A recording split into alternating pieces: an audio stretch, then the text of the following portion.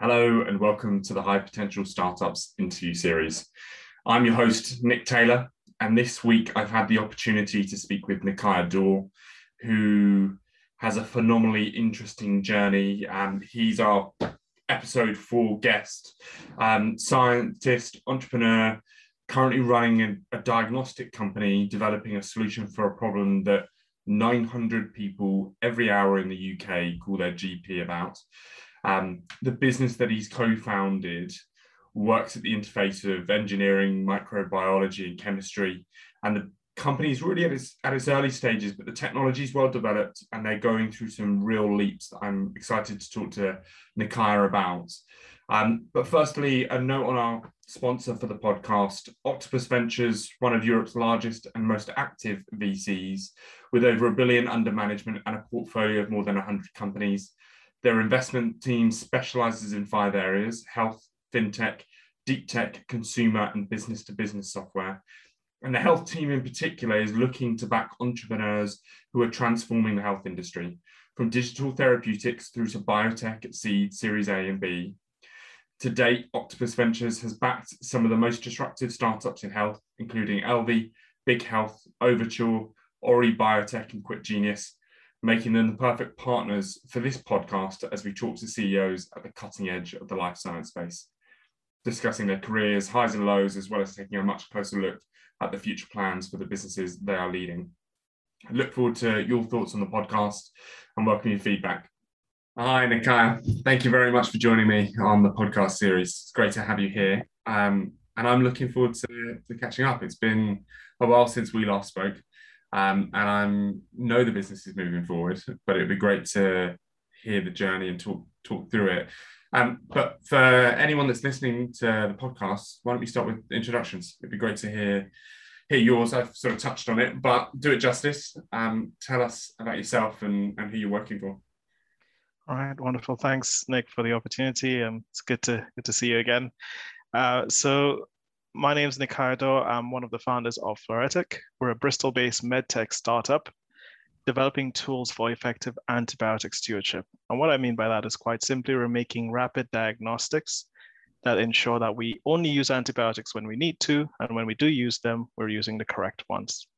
So we've been around for the last 4 years and have been developing our very first product, which is a UTI diagnostic test, which returns confirmation of the causative agent and the number of bacteria present within just 15 minutes, which is 200 times faster than the lab is able to do it today.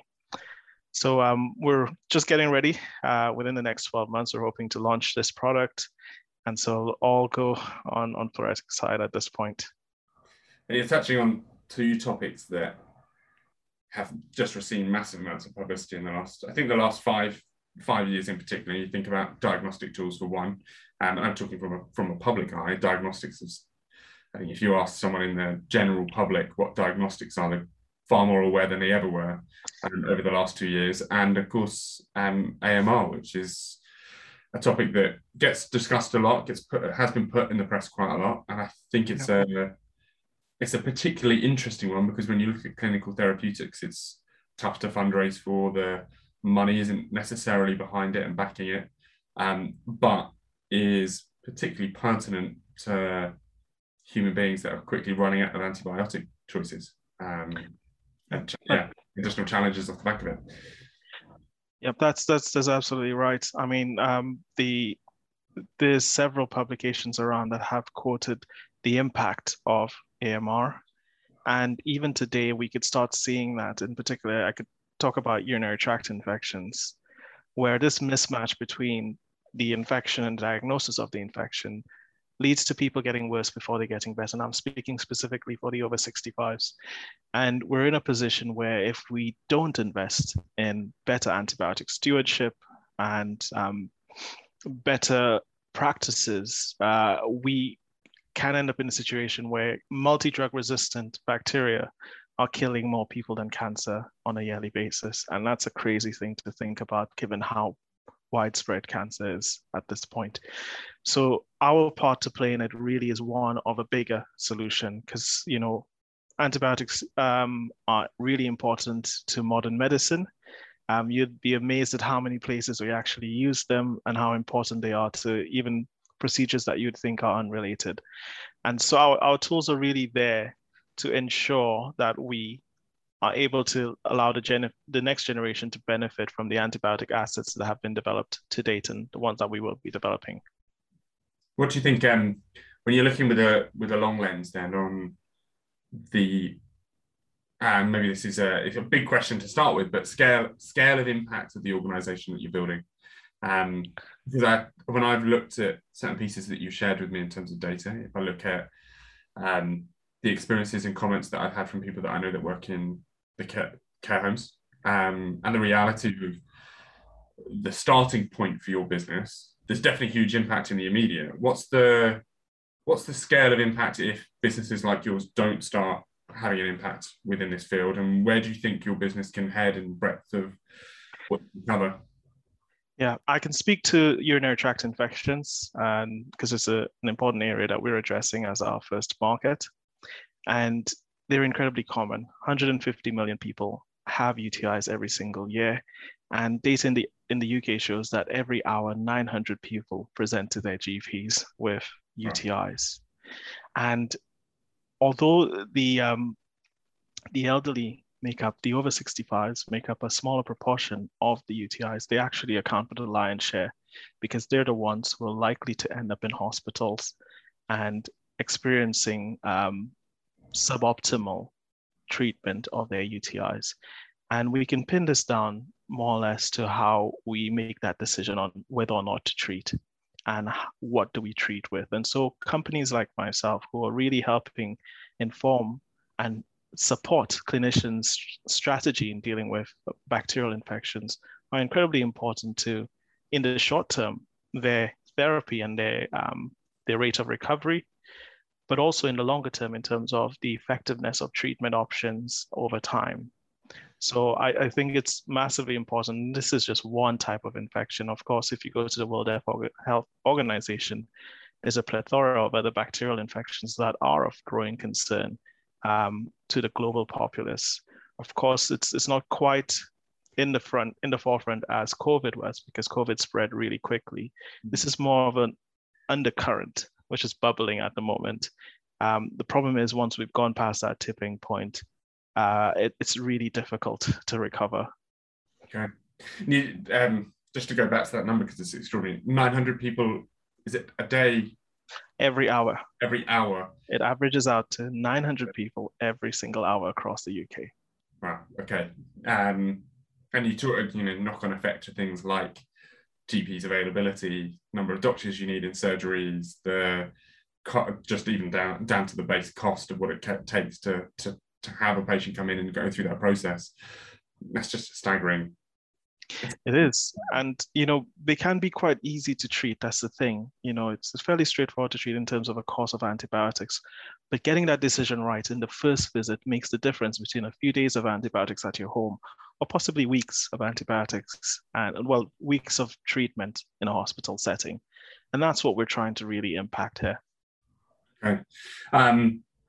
So potentially first point of call within that space, long term, where do you see the business heading? Is it looking at other different types of areas to diagnose? Will it stay in the bacterial space? What's the thought for the company growth? There's plenty of work to be done within the bacterial space, and we expect to expand within there initially. So other forms of infection, sexual health, respiratory infections. But beyond that, we do see the ethos of getting earlier indication and earlier diagnosis of disease as core to our vision as well. So there are other applications in oncology, for example, which we can address and we plan to address in the longer term. Okay, great. Okay, good. So these are big ambitions. Yes. Foundation of the business, University of Bristol, in terms of science and technology that you started to develop. That's correct. Are you guys still based there? Whereabouts is home for the company currently? Okay, so we're currently based at the Science Creates Incubator in Bristol. So it's well affiliated with University of Bristol, quite a few spin-outs who are co-located in that facility. Bristol is home. We're likely to expand within Bristol as well. Okay, so you from Bristol, or have you moved to Bristol for university and it's now become home? Yes, so I'm originally from St. Lucia, so I moved quite a few thousand miles to come to University of Bristol to do my undergrad. Also did my PhD there and a postdoc and fellowship. So Bristol has kind of grabbed me, and Right. I'm quite comfortable staying there. Okay, cool. When you go back to your early days, then, so moved to Bristol, PhD, Yeah, did you at any point see yourself being in this position? Is was being that's a good. yeah, you is the natural entrepreneur sort of always sat at the back of your mind, or is this something that's come through as your career developed? Well, the truth is, in St. Lucia, I came from a family where everybody owned their own business.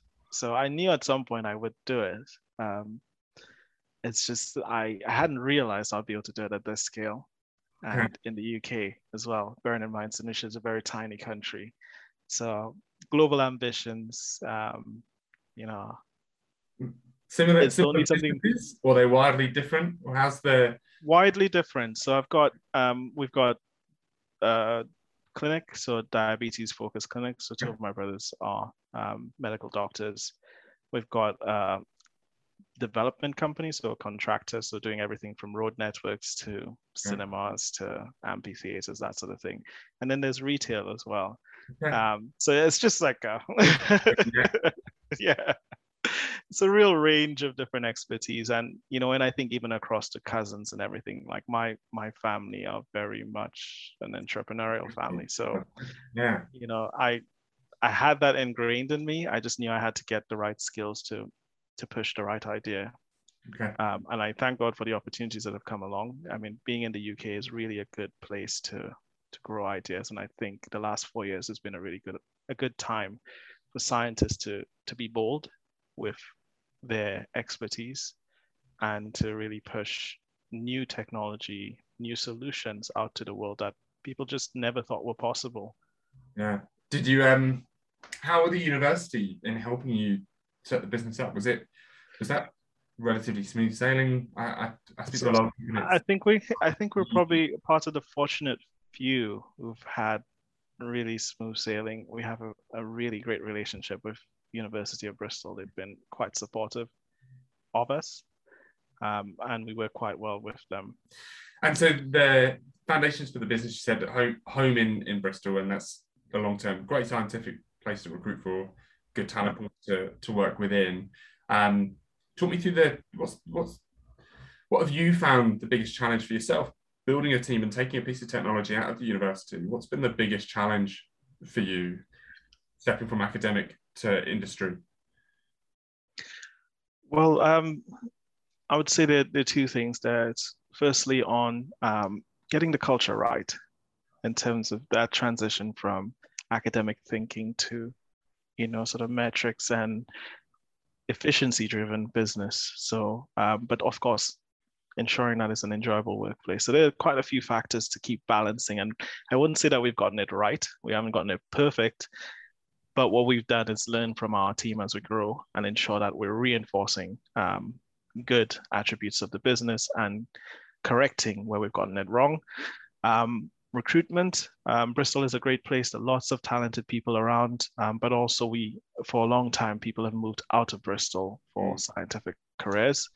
And so we find ourselves in a position where we need to attract from outside Bristol to come in. But the great thing about the city is it is a great place to live. And so people are a lot more open-minded about, building a career in the city.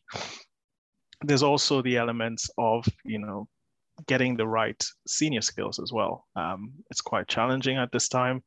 Lots of great ideas out there. And so you really have to, from day one, you're selling to more than just investors. You're also selling to your team in terms of the vision and ensuring that people resonate with it and are attracted to it as well. So it's always going to be around recruitment, I'd say. Of course, fundraising goes hand in hand with that, and also in terms of ensuring that we maintain a strong, stable culture to build on. Okay. You mentioned the vision. What is the vision for the business? So effectively, we're out to ensure that each person can walk into their GP one day and ensure that they get the optimal antibiotic treatment. That's what we're about. That's what we've been pushing from day one, and we're getting closer and closer to delivering it.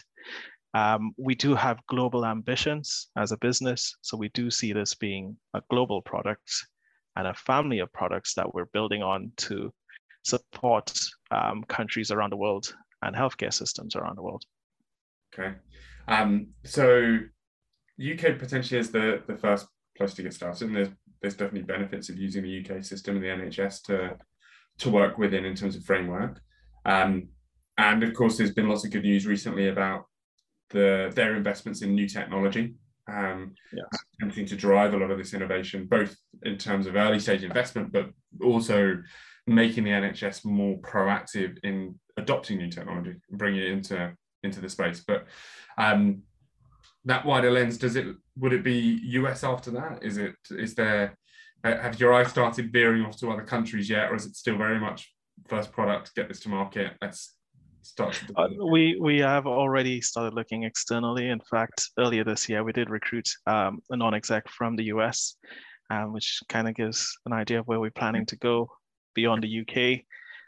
But as I mentioned, globally, so US, EU, and Asia with time. Okay. But of course, as you said, measured steps. The UK is a very great place to launch. As you said, there are quite a few incentives around for adoption of new technology. And the NHS is probably at its most receptive right now to new technologies. So it's a pretty good time to be thinking about launching products to support either treatment or improvement of diagnosis. Okay. And had there, one of the challenges often people talk to me about, with at least with the European market, is thoughts on the IVDR regulations that have, I think, made life more challenging for early stage businesses and companies looking like yours, where you need to build that data profile. Is that something you're giving much thought to at the moment? Has that impacted your decision making at all? So we've definitely built our strategy around that. IVDR was something on our radar for a long time now, since 2018, I would say. And we've been pretty much gearing our regulatory strategy around it. Whilst, yes, there's a bit more effort required, but I think startups also have a slight advantage in that we haven't built a culture around the IVDD yet in terms of level of detail of documentation and risk approaches. We're able to start afresh, if you get what I mean, within the IVDR environment and build towards that. Where it does create a problem, of course, is everybody's making that transition, which means that number of notified bodies versus number of companies looking for their time is severely imbalanced. But we do have plans to work efficiently around that in terms of getting on the queue, but also focusing on markets where we can launch prior to getting the IVDR, the notified body in. Okay, great. So you mentioned the vision of the company, and at that point you were talking about establishing this core fundamental culture within the business.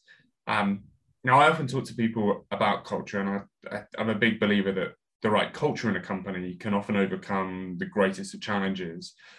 Previous guests on this podcast have talked about optimism being one of those core pieces that if you proactively, or if you positively look at a challenge constantly, you will always find a way to overcome it. As long as you've got the right mindset of people within the business and that culture, you can develop skill sets to overcome problems in front of you, or you can bring in the right skill set if you need to. What's the culture you want to build when employees within the business describe the company? What would you hope they say to someone? So there are two things that are sort of key. I'll probably say three. Firstly, it's about delivering value. And what I mean by that really is making sure that we're giving our best every single time. And what we do deliver is fit for purpose. So that value thinking when it comes to employees, when it comes to investors, when it comes to the people who use our technology is very core to us in terms of doing the right thing. Open communication is another one that I do. It's something that we've placed extra efforts around, especially since people have had to work remotely this year and most of last year as well, and collaboration. So encouraging these conversations across different teams, because I think that's where the real innovation lies. It's why we built an interdisciplinary team, this plethora of ideas. Sometimes, you will get conflict in the middle of it, but the open communication is there to help support us to really collaborate on the deepest levels. Okay. And open communication for you, what does that mean for you and how the business interacts then? How does that really work? It means for us, it's really ensuring that people feel free to be able to speak up, no matter who they are in the business, that ability to speak up. We may not necessarily agree, but the one thing that we want to ensure is that if there's something to be said, that everyone feels that they have a voice and are able to share their opinions or share their ideas, share their thoughts. And there are actual structures we have in place to encourage that, whether it be, full team meetings where people are discussing their work, or quarterly team days where we take some time away from the workplace and really start to connect on a personal level. Okay. So there's I think there's so much power in, and I taking from what you said, for me, I pull that back to people feeling empowered.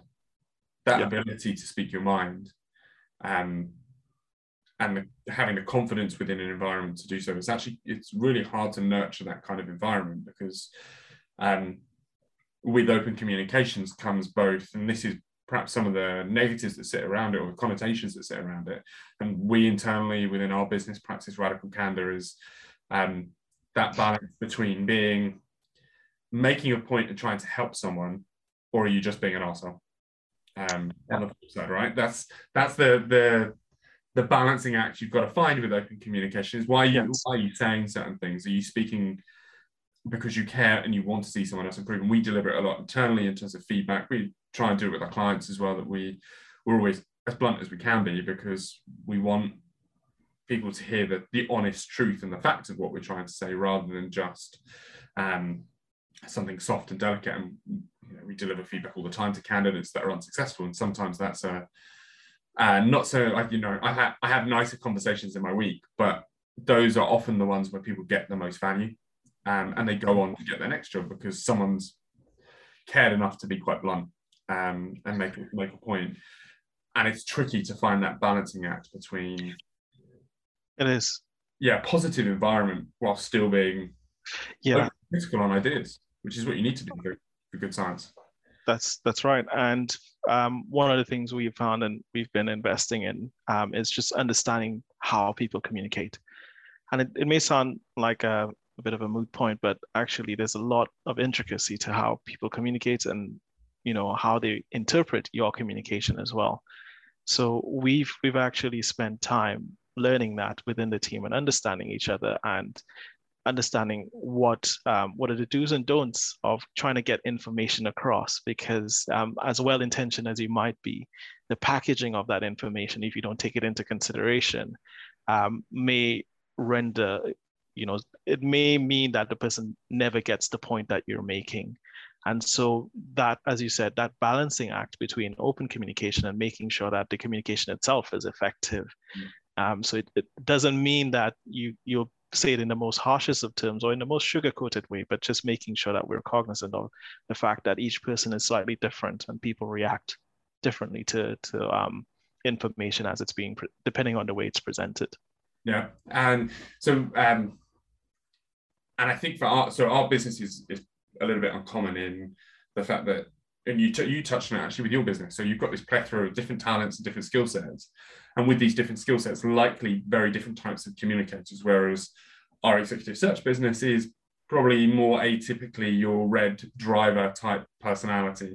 Right. There's a degree of, I think, naturally outgoing individuals or extroverts as an atypical executive search consultant. That's probably how you'd label them. So our business is 80% people like that, 20% people that are doing other jobs like finance, etc.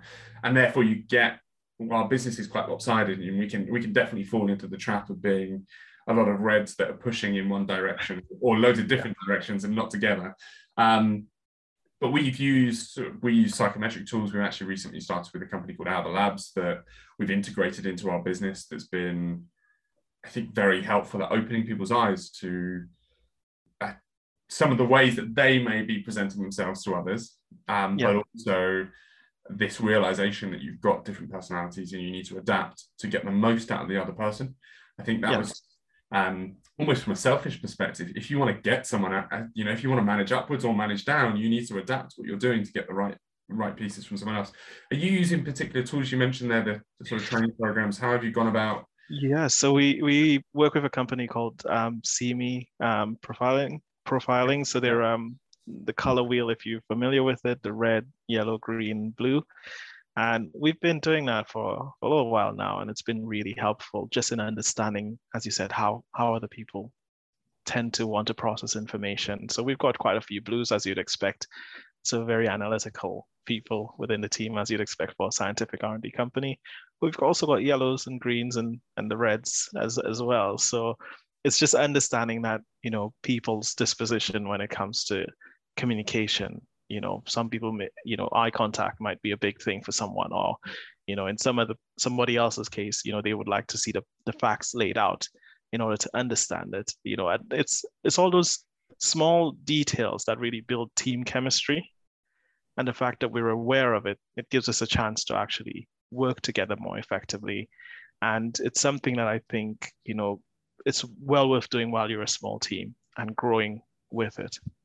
Yeah, and I figure it's always the longer you wait, the longer you take to do it, the harder it is to implement, and the harder it is for new adopters to come into the business. Whereas I imagine a new person starts now, and actually it's far easier to get with that program and understand each other and start to work more collaboratively far quicker. Yeah. You mentioned you do sort of quarterly day scientific sessions. Is that No, it's completely non-scientific. We work really hard, and it's an opportunity to play hard as well. Yeah. I say that in jest, but it's actually a chance to decompress, because we do push to very tight timelines, and it gives us a chance to pause, reflect on what we've achieved in the previous quarter, but also to spend and invest some time in the team chemistry and team building.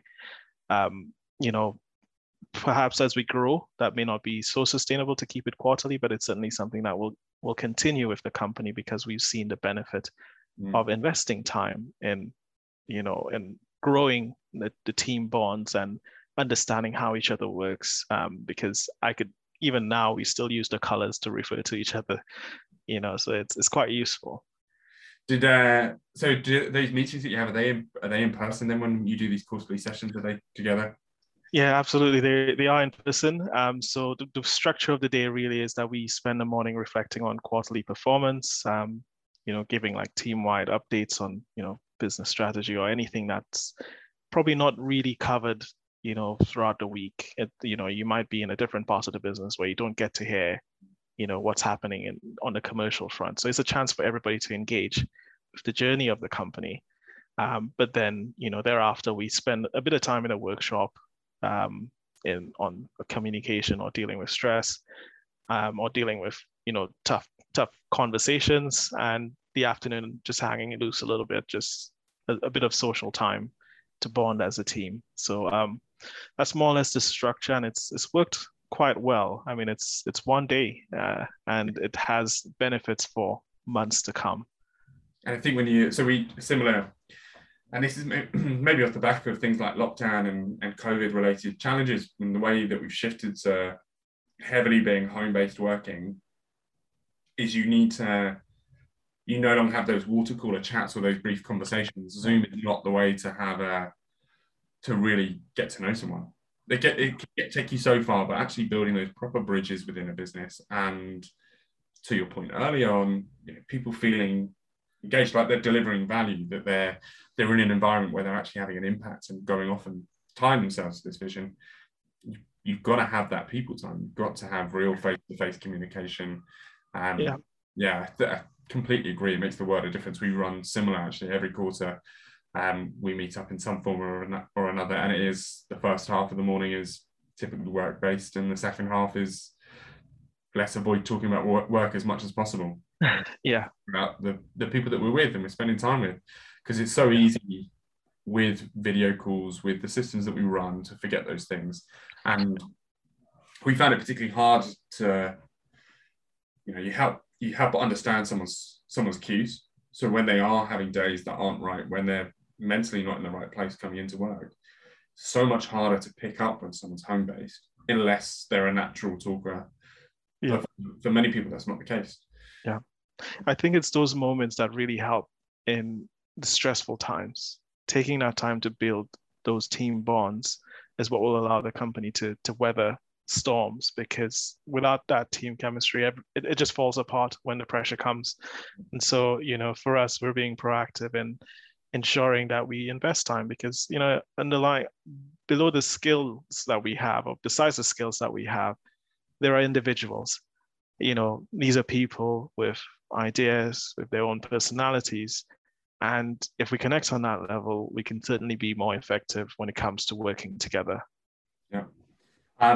So you mentioned the non-exec director that you brought into the business. What's the roll back to the start of this year?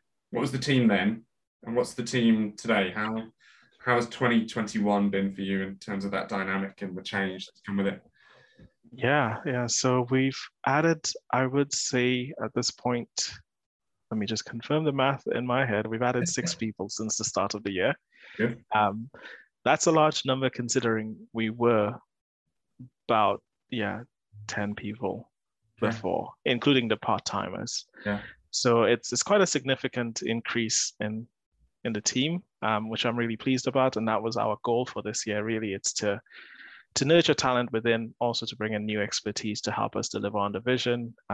We also plan to push out some data. So I'm really pleased that we recently resubmitted a paper for publication, which will finally get the Nanoplex assay out there for people to interact with. But going back to the team, we sought to strengthen every layer of the business. It's great that we achieved what we could have at this point, but moving forward, we saw the need for more help and more expertise. So we brought in, the first role we brought in this year was our chief medical officer.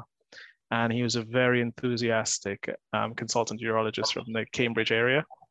Kazra, he's been a real gem to the company, to be honest, in terms of understanding the clinical needs and the pathways ahead of us. We've also been looking for a non-exec for quite a while now in terms of bringing in the right sector expertise. We were quite fortunate to find someone who had worked within UTI space for a while with a rapid diagnostic and has gone through the FDA process before. So we jumped on the opportunity to bring on board Dana in the middle of the year. And we also brought in 3 scientists, so a microbiologist, a senior development scientist who's helping with the regulated part of our product development, and a brilliant data scientist from UCL who joined us in September. So it's been really good, enriching, and I can see the benefits already in enriching the team with new perspectives, new expertise to tackle both the commercial and the technical challenges that we're going to be facing moving forward. So I think you started to touch on it. So you've achieved the headcount growth that you wanted to. You've brought in a set of expertise, but it sounds like you had other ambitions for this year, and one of which was that paper. What else were you hoping to achieve by the end of this year? What's happening over this quarter that sort of lines up with that? So over the next quarter, one of the things we wanted to do is make our data publicly available. It's great to be pioneering a test that's 200 times faster than the lab, but as part of the scientific process, it really adds credibility and strength to our proposition to have our data peer reviewed. And so we did put through a peer reviewed publication to ACS in Q3, late Q2. We've dealt with the reviewer comments, and fingers crossed that it gets accepted and published. We've done conferences this year as well, scientific conferences in infectious disease, but it's all about getting the scientific community to really engage with our technology and the way that it works. We're also looking to kick off other areas of development. So the future products, that's going to be a very interesting one.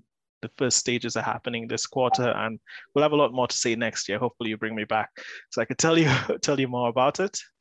But also we on the commercial front, we did go out looking at early opportunities for commercialization, and in this summer, we turned down a license offer from a major diagnostics player, which was quite empowering, just to say the least. That Yeah, must give you some confidence.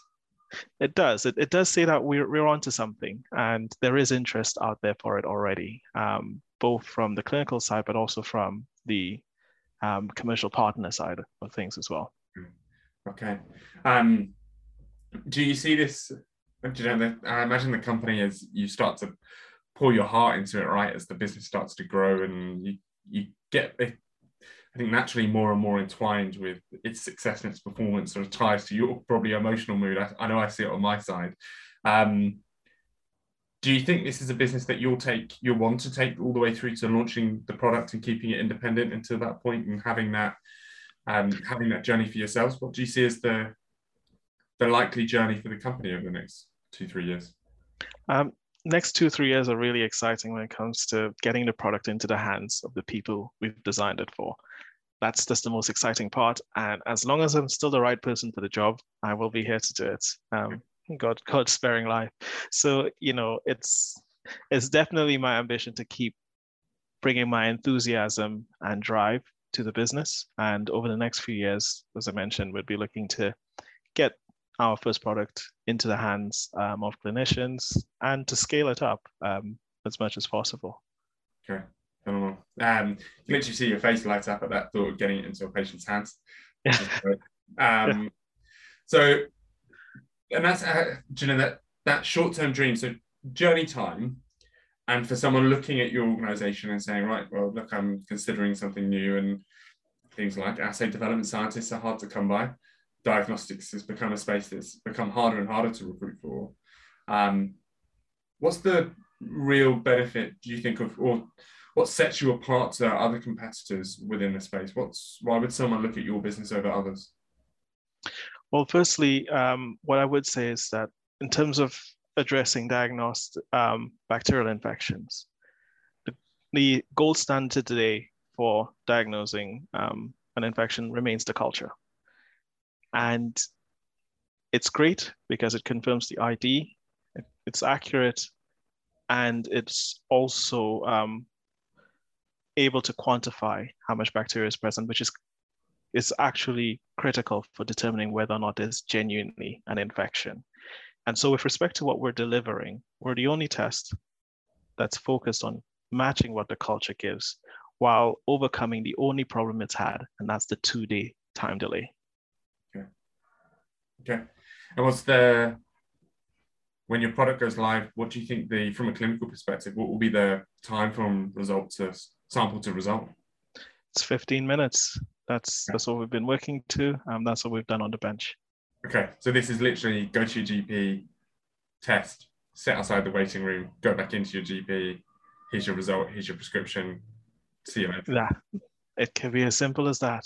It could also be at your pharmacy, it could be at a care home. It could also be an A&E if you're unfortunate to be there as well. Okay. So, and talk about those 2 days, because 2 days makes, I think with people are becoming more and more aware that 2 days in any form of treatment for anything is sometimes the difference between life and death. I think in this case, it's probably more so just the extremes and damage it can do to your health and long-term health. But also things like your short-term mental health. There's a host of elements off the back of having a UTI that probably people are really unaware of. Yeah, so certainly we were recently at the pharmacy show and came across a pharmacist who mentioned to me that I need to validate this, but he mentioned that actually right now, UTIs are the number one reason people phone up 111. And they're really commonplace. But also, we have to give credit to our clinicians who work tremendously hard, and together with the regulators, so NICE, they have put in place measures to help support people in the absence of a diagnostic that could confirm the infection within the first visit. However, what we want to do is empower them with the information. The information they receive from the culture is holistic and it's useful. What we want to do is provide them with that same information, but just sooner, so that they could be a lot more confident in the strategies that they're deploying. And from the patient side, that they could achieve faster recovery times. And most critically for the elderly, that they don't have to get into the hospital if they don't need to, if you get what I mean. The challenge is you get in there for one thing, and they're particularly vulnerable to pick up a hospital-acquired infection, which makes life even harder. And so being able to treat people closer to their homes and more effectively is what we're trying to package into a product, not to replace the GP, but to really support our clinicians with the information they need sooner and in the time frame that they need it. Okay. And so you mentioned that the culture, of course, which is, I think you alluded to it earlier, that it's accurate to a high degree in terms of diagnosing. Are you looking at a similar accuracy level? Is there going to be much of a shift towards the? Yeah, so we have tested out, and our tests are over 90% is our target on all species that we develop for. We think that that's the bare minimum that any new technology needs to deliver. The existing point of care test used in UTIs is the dipstick. And when it comes to UTI, it's actually atrocious how accurate it is, because I don't think it was originally designed for that. That's the thing. And so its sensitivity is quite low. Some places reported as low as around 10%, others around 45%. So imagine that. You're almost better off with a flip of a coin and 10% sensitivity. Yes. So it's pretty good at telling you when there's not an infection, but when there is an infection, it gets really, really hard. So that's what we're up against. So it's very well ingrained. But everybody kind of understands that it has its limitations. And this is what we're overcoming, being able to provide confirmation of what's causing it and how much of the bacteria is present. So when it comes to people where there is a case of they're, for lack of a better term, kind of on the fence in terms of determining whether or not there's genuinely an infection there, knowing quantitatively how much bacteria is present is going to give that assurance. Yeah. And knowing what it is going to help guide the choice of antibiotic as well. We do have plans to deliver a product which will do antibiotic susceptibility testing. So that will be part of the product family as well, which means it'll be able to tell which antibiotic is most likely to work at the point of prescribing. Brilliant. Okay, so a really nice evolution to the product portfolio. Yes. Okay. And again, goes, I think, to your point, when you take it out of a GP surgery and you put it into care homes, well, how do you give people a tool that's really accessible, really easy to use, and gives them the right advice and the right guidance to go forward? And I've had this with other people actually on the podcast, and other people that I work with consistently, is that you're almost putting a lot of the power back into the hands of the consumer, or the user, rather than the GP. The educated decision is being done and made in a very straightforward fashion.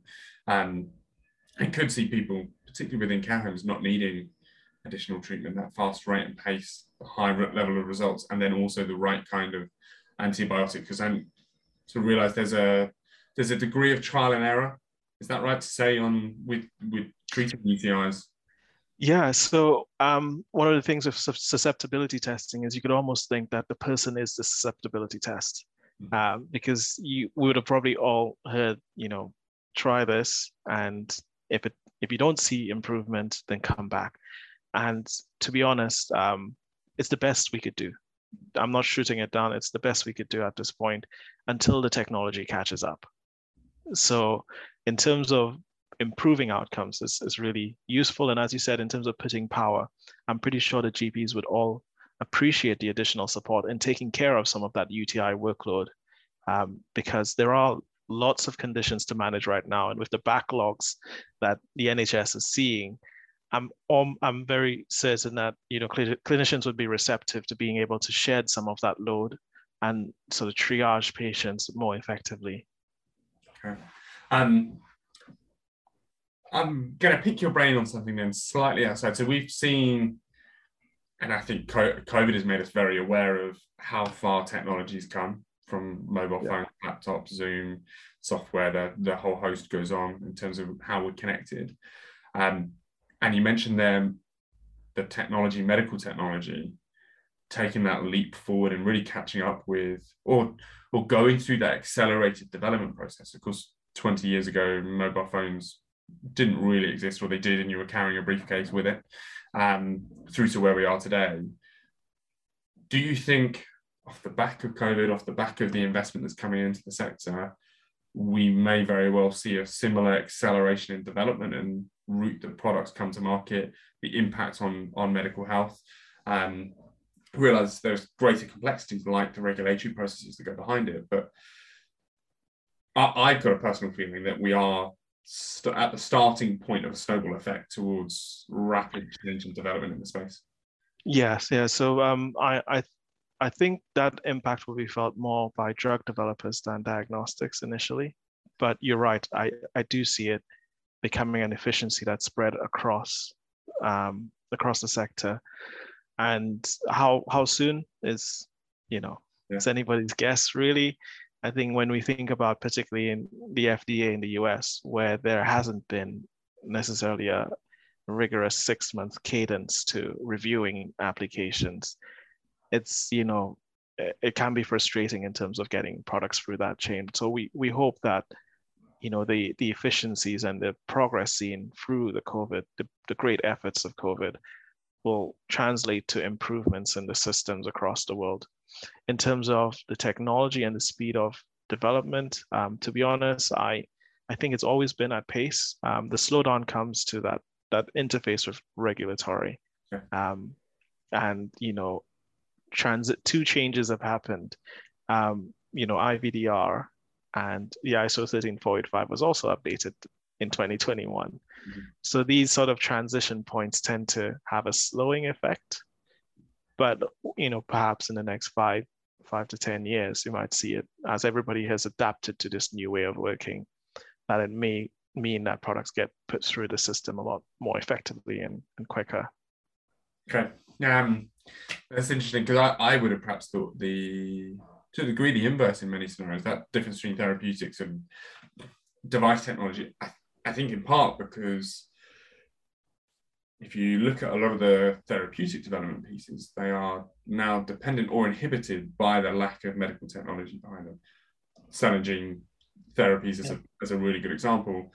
Actually, a lot of what's currently done manually needs to become automated. And it needs to evolve. It needs to go through that quite a significant overhaul in order to accelerate therapeutic development. And I think that travels down through diagnostics quite heavily. And although probably slightly more simple in its science, the lateral flow test that came with the back of COVID testing, and therefore investment in the space. And it's probably, perhaps to this snowball idea, that scale of investment that's come because governments have spent far more money on testing, full stop, so there's a lot more possibility in businesses, and B, because investors have stood up and realized, I think particularly those out of sector where they would have been investing in anything from airlines to oil businesses, that actually there's an opportunity here that's maybe been overlooked for a long time because of the highly technical space, because it's challenging in its own right